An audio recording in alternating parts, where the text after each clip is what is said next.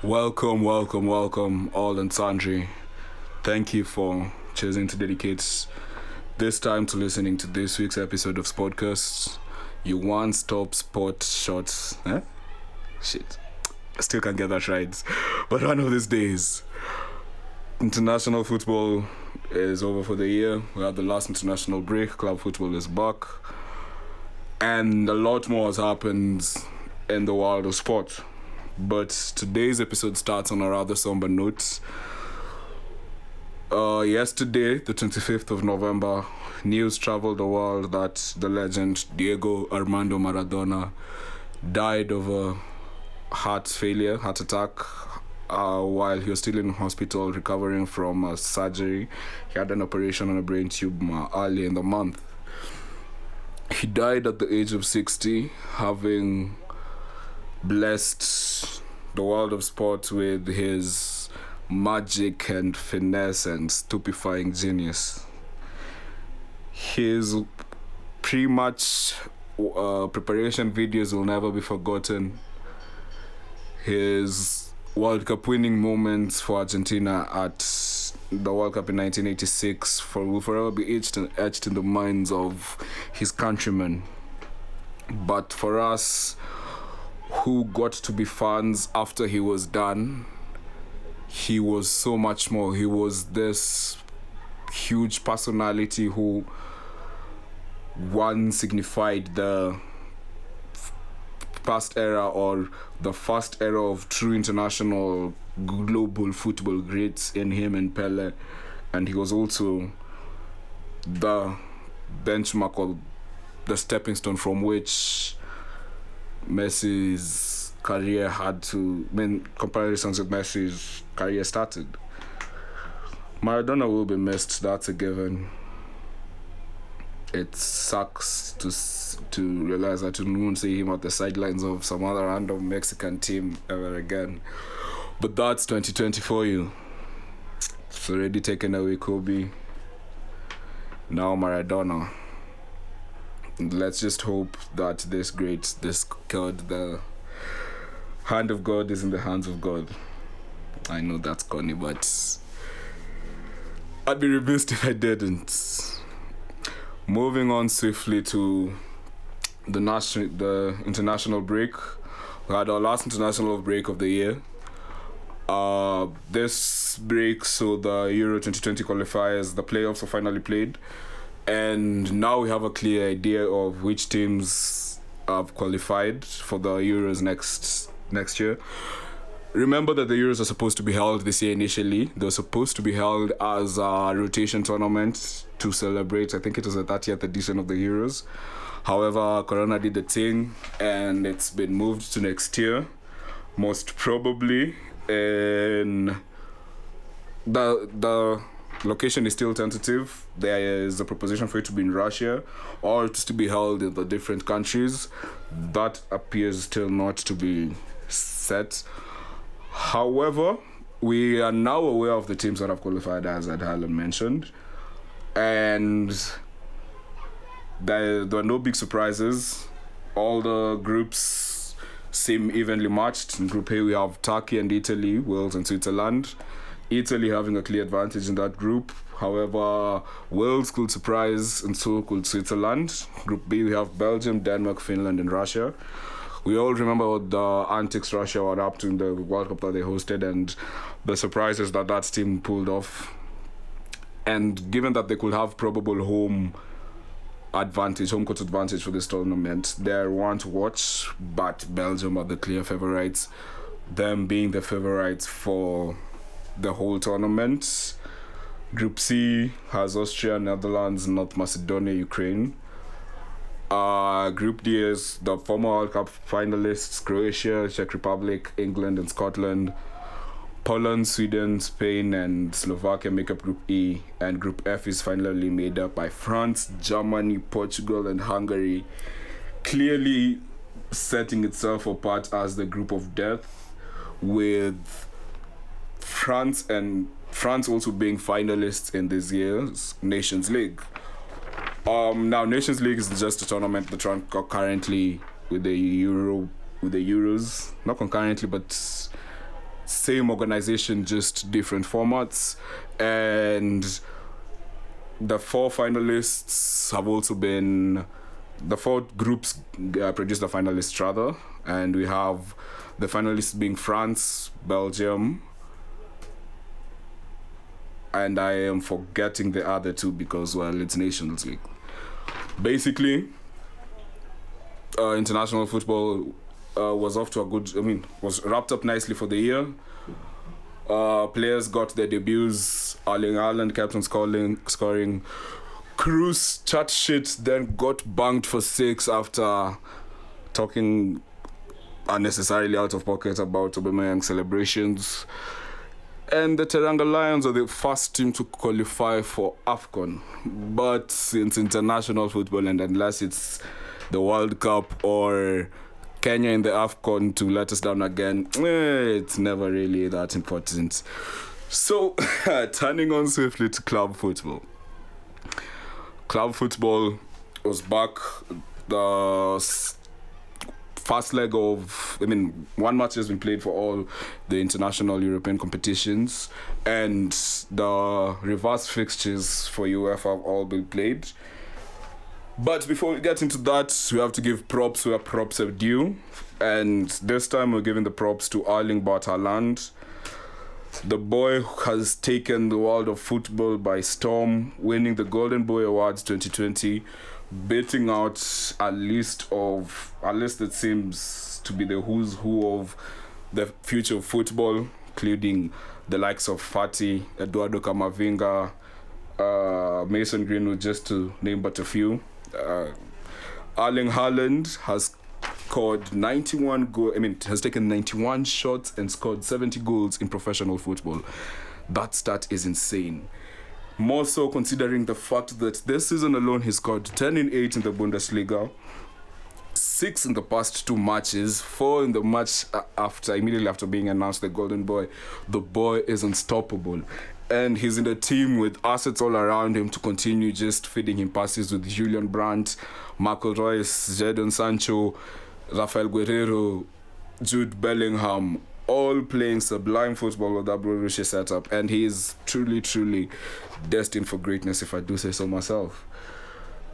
He showed this class, as I have already mentioned, by scoring 4 against Hertha Berlin in the weekend, coming off, starting his scoring spree in the second half, scoring 2 in 2 minutes, then finishing off the other 2 with the wonder strike before being subbed off for Youssoufa Moukoko. Now, listeners, this name is one for the record books. This is one to keep a close eye on. I know I've already rattled off the likes of Camavinga and Fati and Greenwood and Haaland, but Youssoufa Moukoko, that's the one to watch. The boy turned 16 on November 20th and got to play his first Bundesliga match, albeit for 4 minutes, at 16 years old and 2 days. The more surprising fact is that the whole Borussia setup was eagerly waiting for his 16th birthday just to get him going. So just imagine what this boy can do. He has scored 180 goals and 140 appearances for the under-16 youth setup, despite only being 14. He is Cameroonian born, though he stand out for the Germany under-16 team. But if Erling Haaland is destined for greatness, then Youssoufa Moukoko is, greatness personified. I know that is a lot to put on to a name that, most football fans would not have heard, but a few years ago, that's what they were saying about Messi. And even further back, that's what they were saying about Maradona. So you never know. And sticking with Germany, Bayern Munich came back from the international break, and it appears the curse of the internationals befell them. They ended up drawing 1-1, dropping points at home to Werder Bremen, if my memory serves me correct. This curse would also befall Real Madrid, who drew, Barcelona, who lost to Atletico Madrid for the first time in 10 years, I think, and who lost to Atletico Madrid at home for the first time in 10 years. it also befell Arsenal, but let's be honest, for Arsenal, is it really just the cast or are they really quite shit?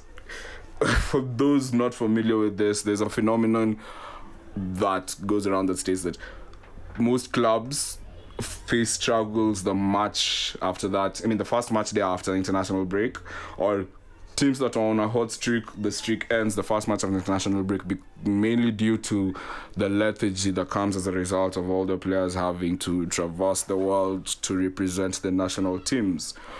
But luckily for teams like Juventus and AC Milan, their players were fit and strong and they were able to pull off results. Juventus were able to win 2-0 thanks to a brace from the man Cristiano Ronaldo, scoring a worldie of a goal for his first one with a turn and shoot.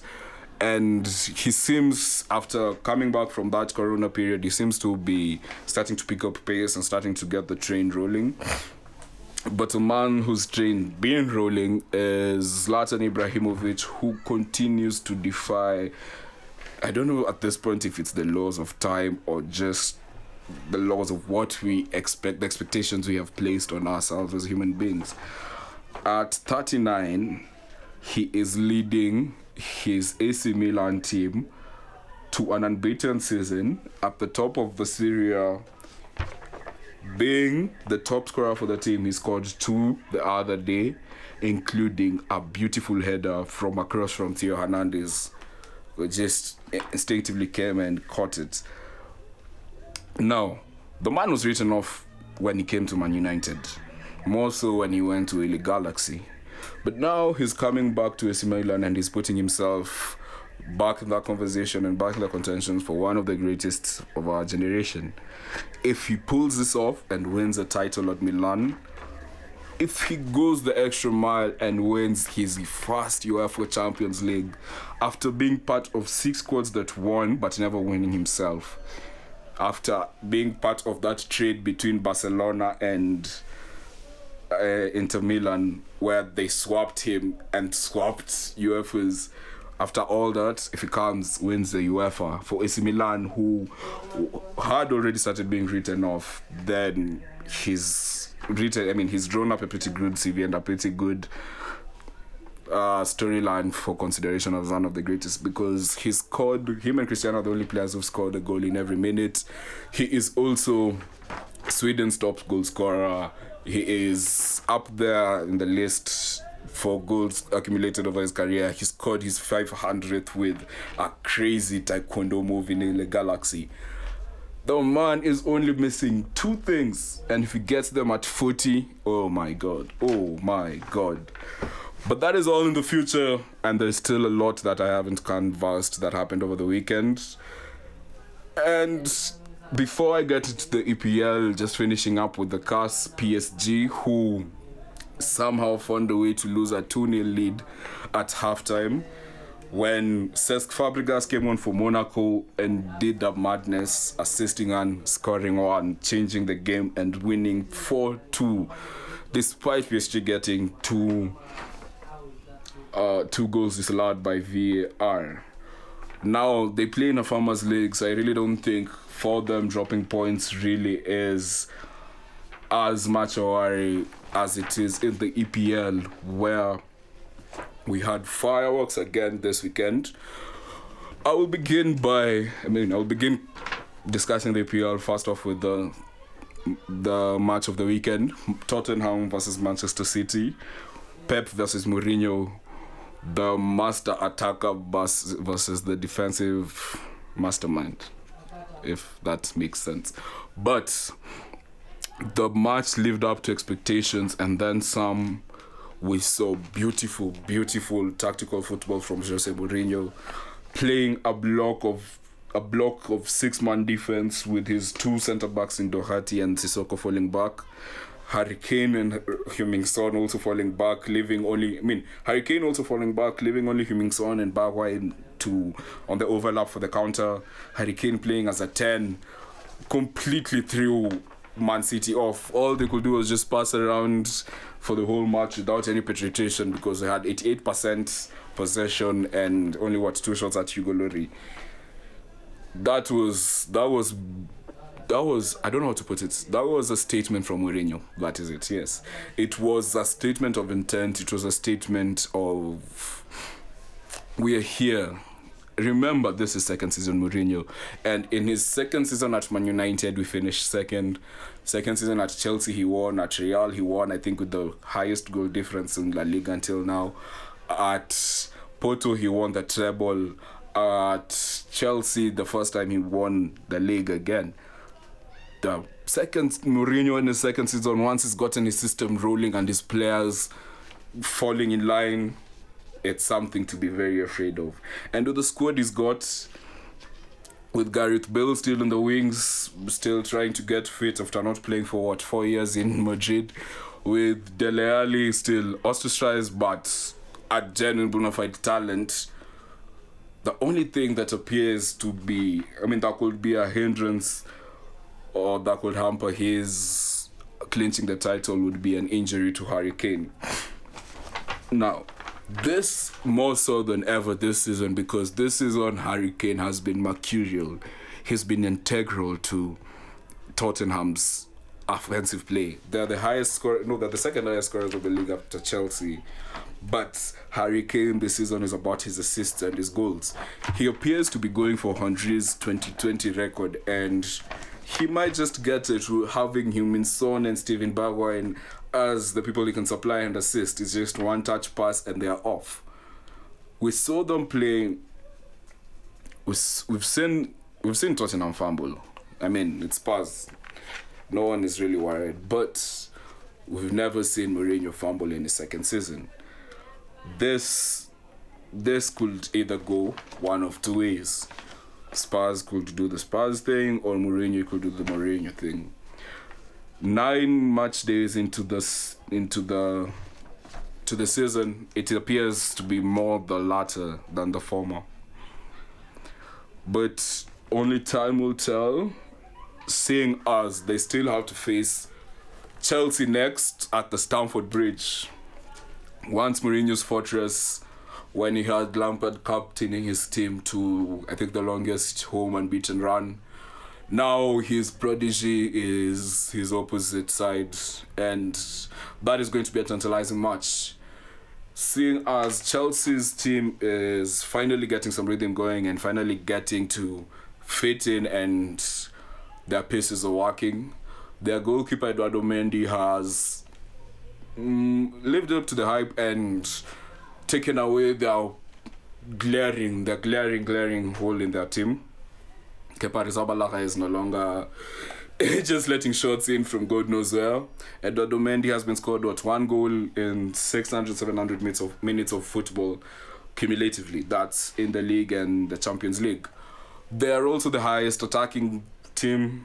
Ziyech is getting into the team and spreading passes, played for, got 3 man of the match awards. So that Chelsea team with the strong, steady supplies, these are not pens. So I don't get what I'm thinking of, but they have a slew of players from the academy that work as supplies and supplements to all these other players that they bought. So they have no injury scares apart from maybe the goalkeeper who can be replaced by Peter Cech. They have a deep team and they don't have that one core person who the gameplay is revolving around, so much so that if they were to get injured, it would take away everything from them. The defense is rotating. They have 3 or 4 options in every position. Chelsea is looking the real deal this season.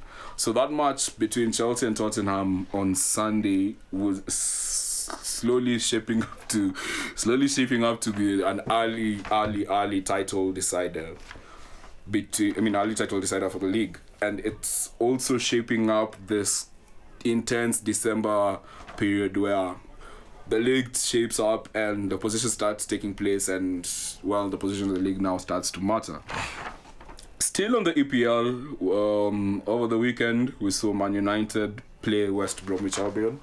Previous listeners of the podcast will know that I'm a staunch Man United fan.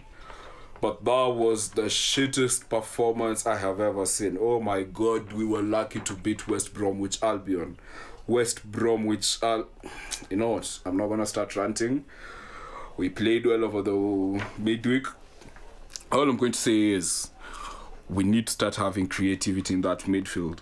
We can't continue playing two defensive midfielders against teams like West Bromwich Albion. There's no point of having a double cover for defenders when the team you're playing against hasn't even won a match in the league yet.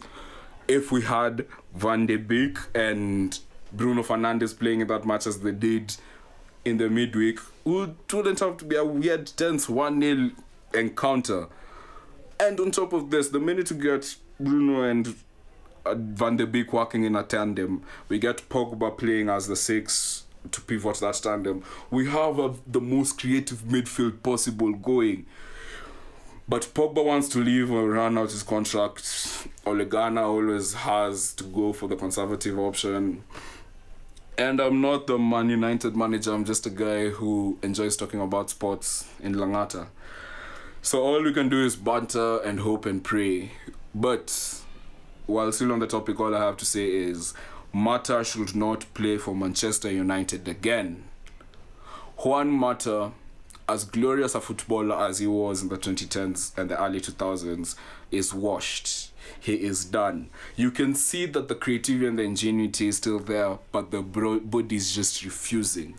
Case in point, the match against West Brom Albion. In the first half, he had 3 chances, 3 balls applied to him by Bruno Fernandes. He had made the smart run, but he just couldn't get there. The opponents knew he couldn't get there. Our teammates knew he couldn't get there. Even he knew he couldn't get there. He was just running, but it's not meant to be. It's time. Thank you for your services. You're a consummate gentleman and a bona fide footballer, but Inter Miami is calling. David Beckham is building up a rehab center there. You can go play with Matuidi and Gonzalo. He should not be playing in the right for Manchester United. The fact that we're still talking about the Manchester United right wing is so infuriating considering the Sancho, but this is not a Manchester United rant, it's a podcast. We face Southampton on Sunday in the next game week. Which Southampton, Hassan Huttl has got the team playing. They started off well. They're number 5, unbeaten in the past 5. That only means that we're playing Fred and McTominay in the middle again. But at least Tele is playing well. Oh my God, he solved that left back problem. Now we have a left back who can actually cross and attack and not only run and hope for the easy ball. Luke Shaw, it's time to go play in Everton. But even Everton have a good left backs. I don't even know where you're going to play, but not in Man United anymore. And finally on United, Anthony Martial. If you want to be a bona fide number 9, I've used bona fide so many times, but that's me. Well, what was I talking about? Oh, Martial. Watch Cavani's movement. Watch how there's no single minute that his movement is not either to create space or to press, either to divert a defender or to create a passing option. The man is 33, but if you looked at the two of you, your lethargic style of just starting and waiting and hoping, it can't cut it. When Cavani came on for West Brom and you had to move to the right, now we could see you moving, we could see you dribbling, we could see the Martial, Either stick to being a number 11 or learn from the best. I love the way I'm talking so directly as if you'll even get to hear this, but manifest.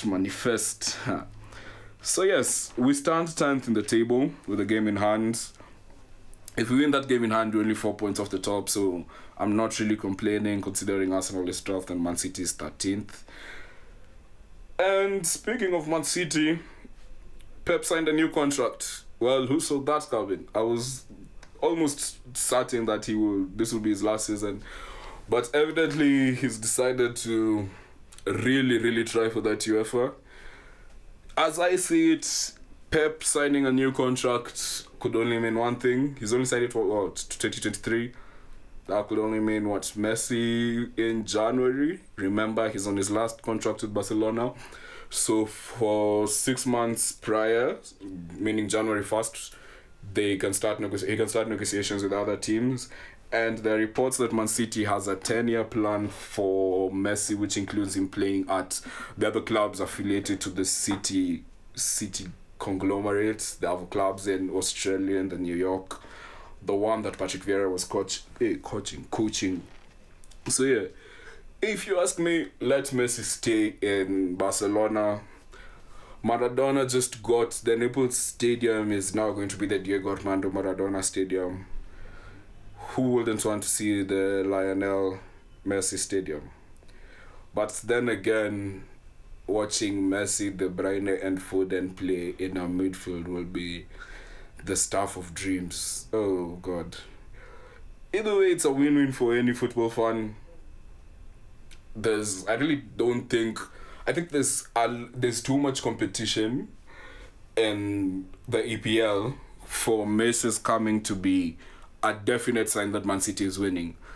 Then for however many more leagues they play with him, because one, he needs to get into the system. It's no longer a team built around training with him. It's now a team.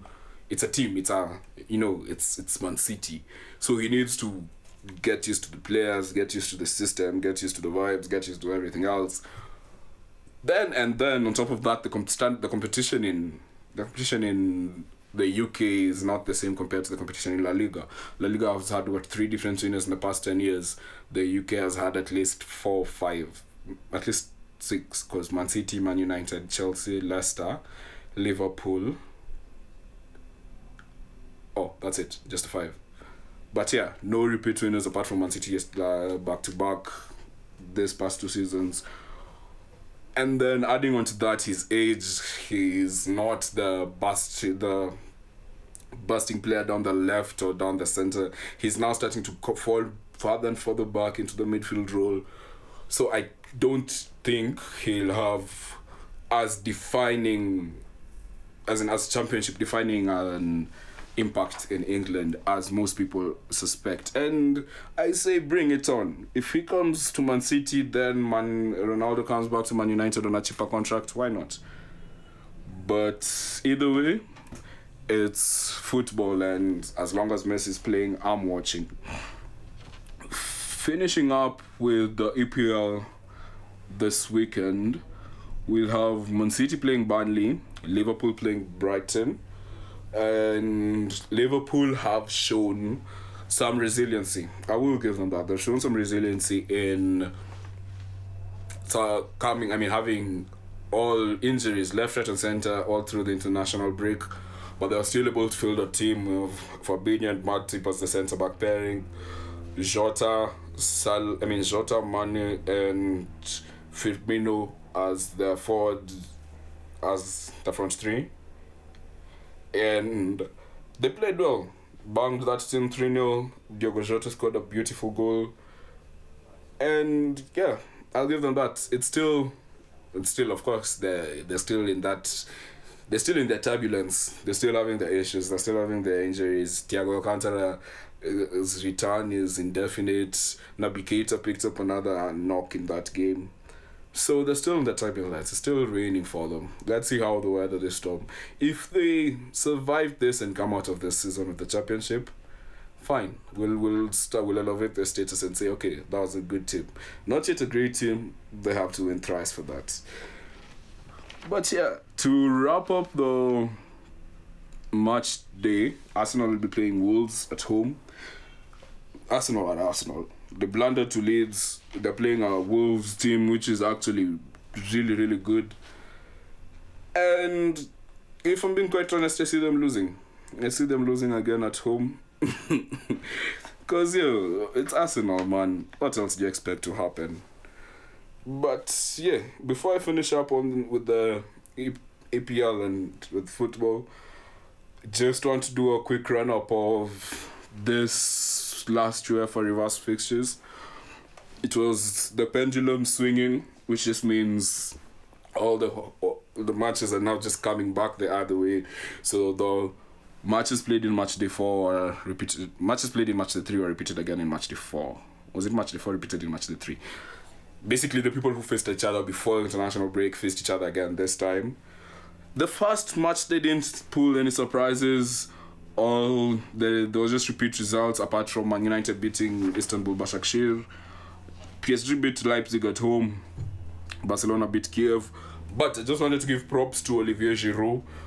The man is building a catalogue of beautiful goals and beautiful moments.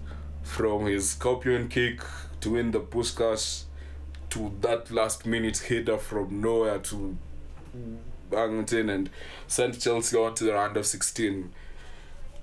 We have to give props are due. And for today, props are going to you, Olivier Giroud. Props also to Bril Embolo for that, what is it, creativity? No. We'll just go with creativity today. For the goal he scored for Mönchengladbach, the overhead kick, that left foot to slide it to the side of the goalkeeper, that was the stuff of legends, and we celebrate you here on podcast. And we also just want to send condolences to Marseille. Suffered their 13th straight defeat in the UEFA group stages. One even wonders why they tried to qualify. Musijali, that's Swahili for erase, man. And also finally, just want to send shout-outs to Atalanta. Banged Liverpool at home yesterday. I really wish they had banged them in the league so that they can stop talking about that home record. But be that as it may, at least you took points off of them. The next match day will look a bit... It would prove to be defining for some teams qualifying. As I mentioned, there are teams that are already qualified, by virtue, mathematically qualified. Bayern, Man City and Barcelona, who are on 100%, they've qualified. Sevilla and Chelsea, they both qualified, they both have 10 points. The other teams in their groups have 1 points, which means we'll have a new Europa League winner this season. Barcelona and Juve, they have both damn near qualified. In our group, we have Man United with 9, PSG with 6, Leipzig with 6, Istanbul with 3. We face Leipzig next. Yes, we face Leipzig next. If we win that match, we just get a point, we've qualified. We need to get the qualification before we face PSG, because PSG and Leipzig might still be tied and they might need that win to qualify. I really hope they don't let it be till the last day and we have to win and hope for results to get there. And I also hope that Başakşehir give us a result by beating PSG, but that seems highly unlikely. The same situation presents itself for the group with Liverpool, Ajax, Atlanta and Midtjylland. However, Midtjylland has no points, so that really is not as tight. But the tight group and the group to watch is Group B, where we have Mönchengladbach at the lead with 8. Real Madrid with 7 after beating Inter Milan at home. Shakhtar Donetsk with 4 after being battered yesterday. And Inter Milan with 2 after getting no wins in the group this season. Inter Milan are basically... They need to beat Shakhtar and Mönchengladbach to get 8 points and hope that Mönchengladbach lose both games. But that's still not possible because our goal difference is 10 points. They don't seem to be qualifying. So it's between Real Madrid and Mönchengladbach, which is also not that tight because it's a difference. There are a 3-point difference between them. It appears this group will send Mönchengladbach and Real Madrid. And if I were a betting man, I really would not have guessed it. That's that on football. Now I'd just like to quickly turn my sights onto basketball. The draft is finally over. Melo Ball came in third to the Hornets Hornets owned by Michael Jordan. But I really don't know much about the draft because these are college players that I don't get to follow being all the way in Kenya. But now the fun part started when the free agency was opened. The free agency was opened 4 days ago. I don't have the dates with me. And this year's class of free agency was led by Anthony Davis, the newly crowned champion from the Los Angeles Lakers. He is expecting a max contract, but he's still unsigned.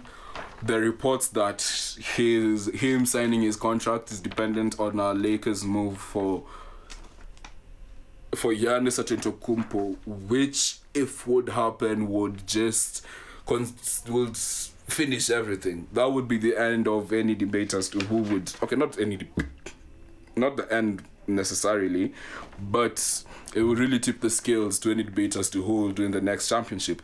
This is because the Lakers in this free agency have secured the services of last year's six-man. First of all, they resigned Kentavious Caldwell-Pope. They let go of Dwight Howard, who signed with the 76ers hours after saying he's coming back to LA. He joins Doc Rivers, Joel Embiid, and Ben Simmons to form a formidable team there. Rajon Rondo signed with the Atlanta Hawks to play, I think, with Trae Young, if I'm not wrong.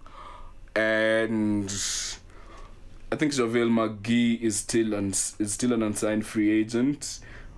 Avery Bradley signed for the Heat. This guy signed for the Rockets. DeMarcus Cousins signed for the Rockets. So clearly the Lakers cleared off a lot of space. And I think I've already mentioned Jared Dudley. But yeah, so once the Lakers cleared off all that space, they went for Montrezl Harris, the sixth man of the year from the Clippers. Then they backed that up. Dennis Schroeder, the second place for sixth man of the year last year.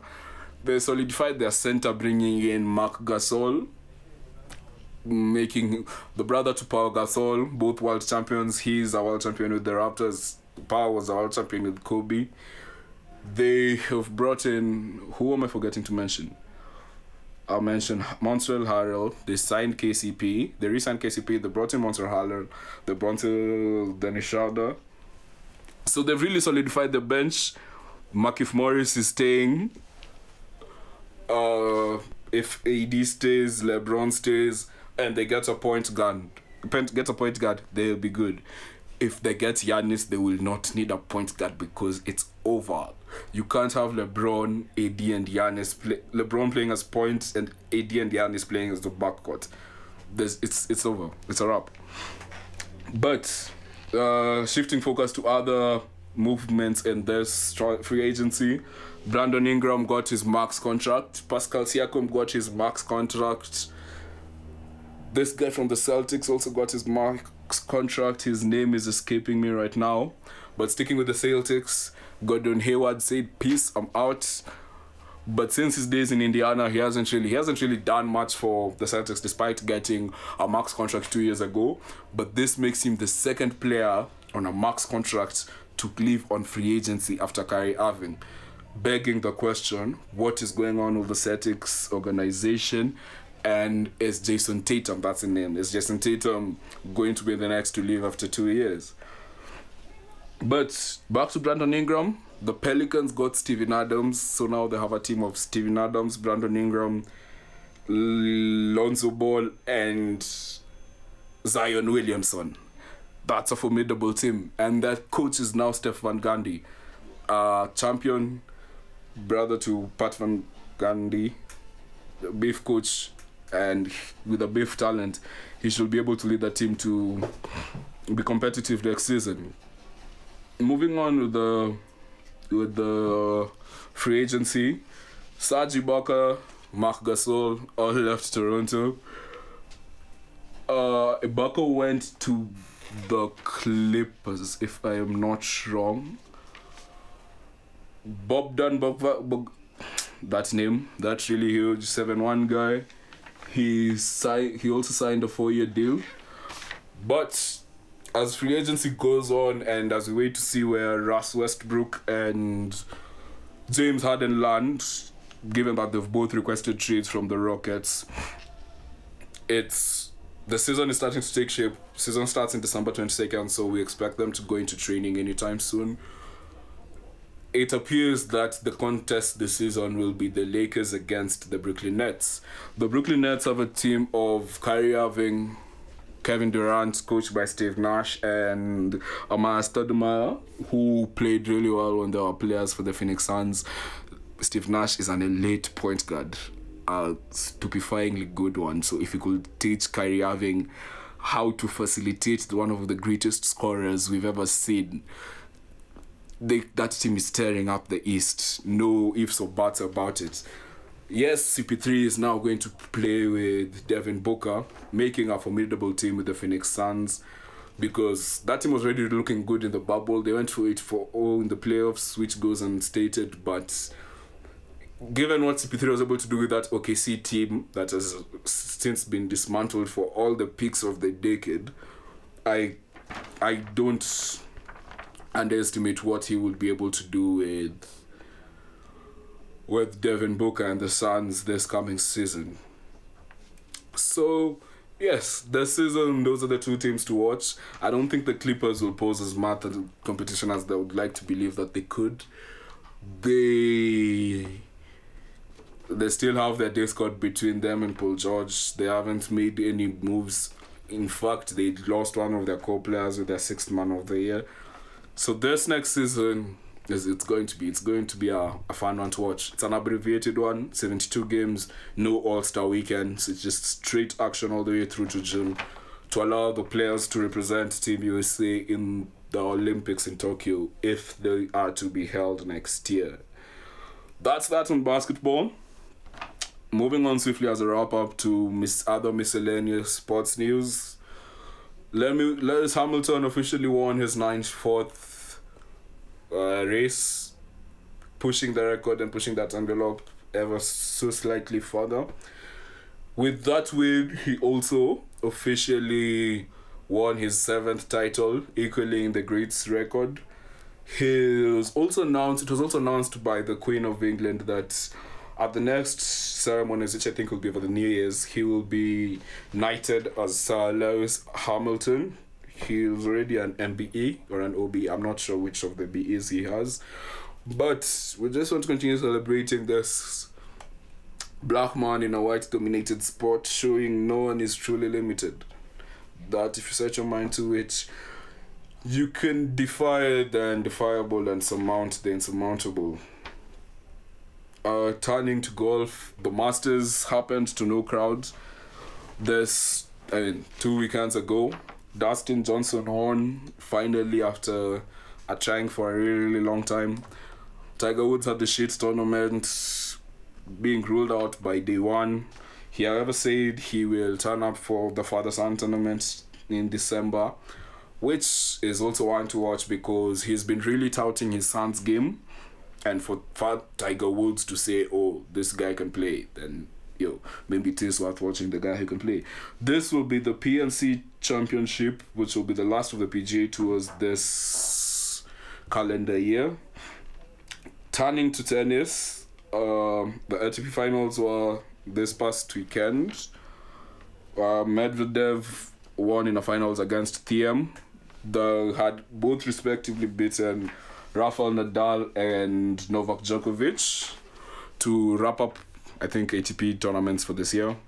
If not wrap up, to bring them to a halt.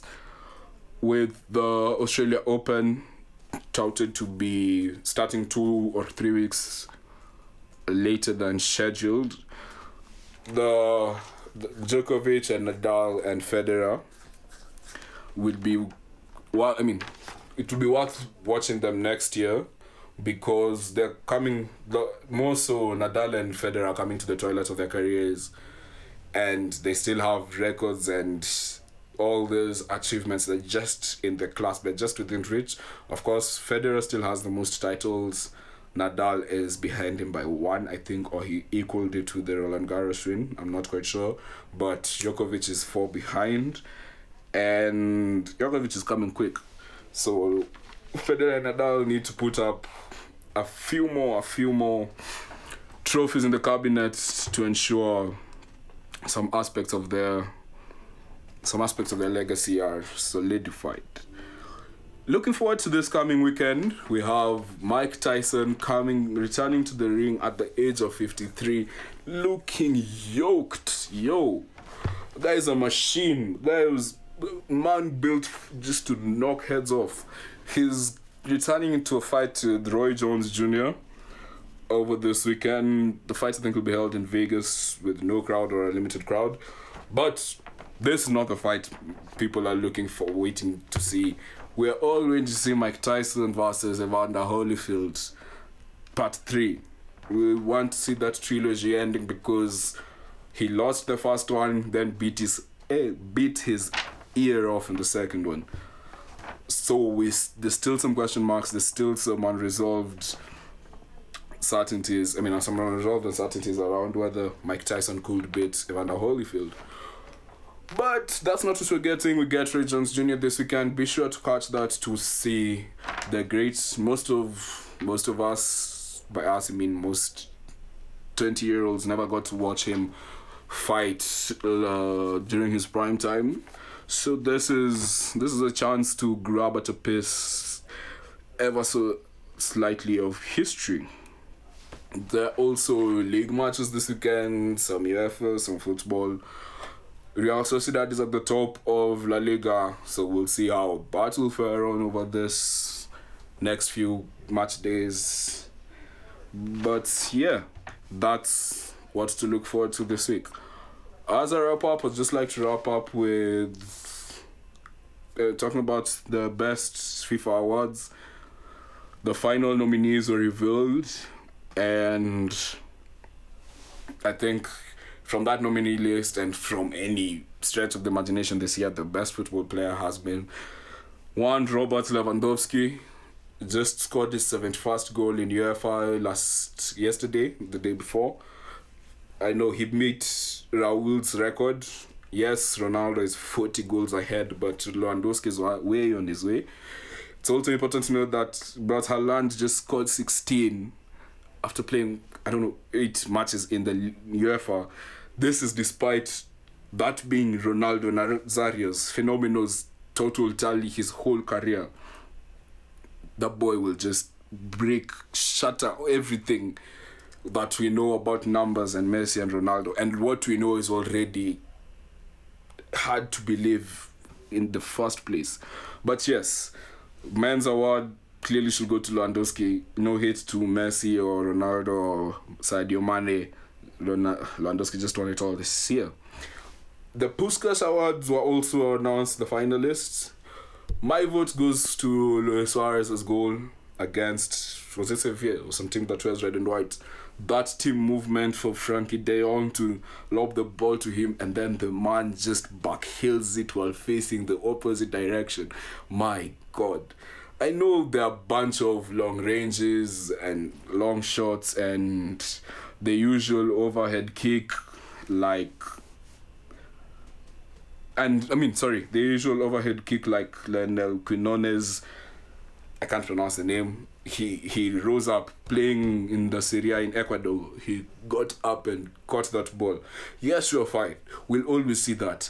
But how often do we see intricate gameplay like that ends with such a worldie?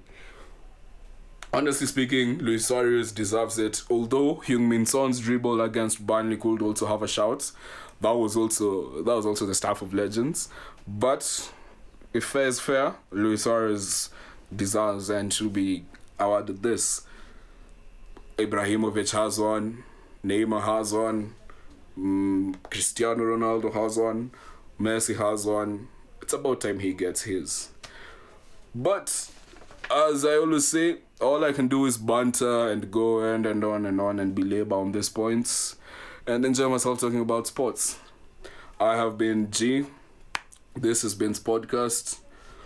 Join us next time when you just need a slight break from the vagaries of life and the ups and downs of existing. Till then, I have been yours. Peace. I'm out.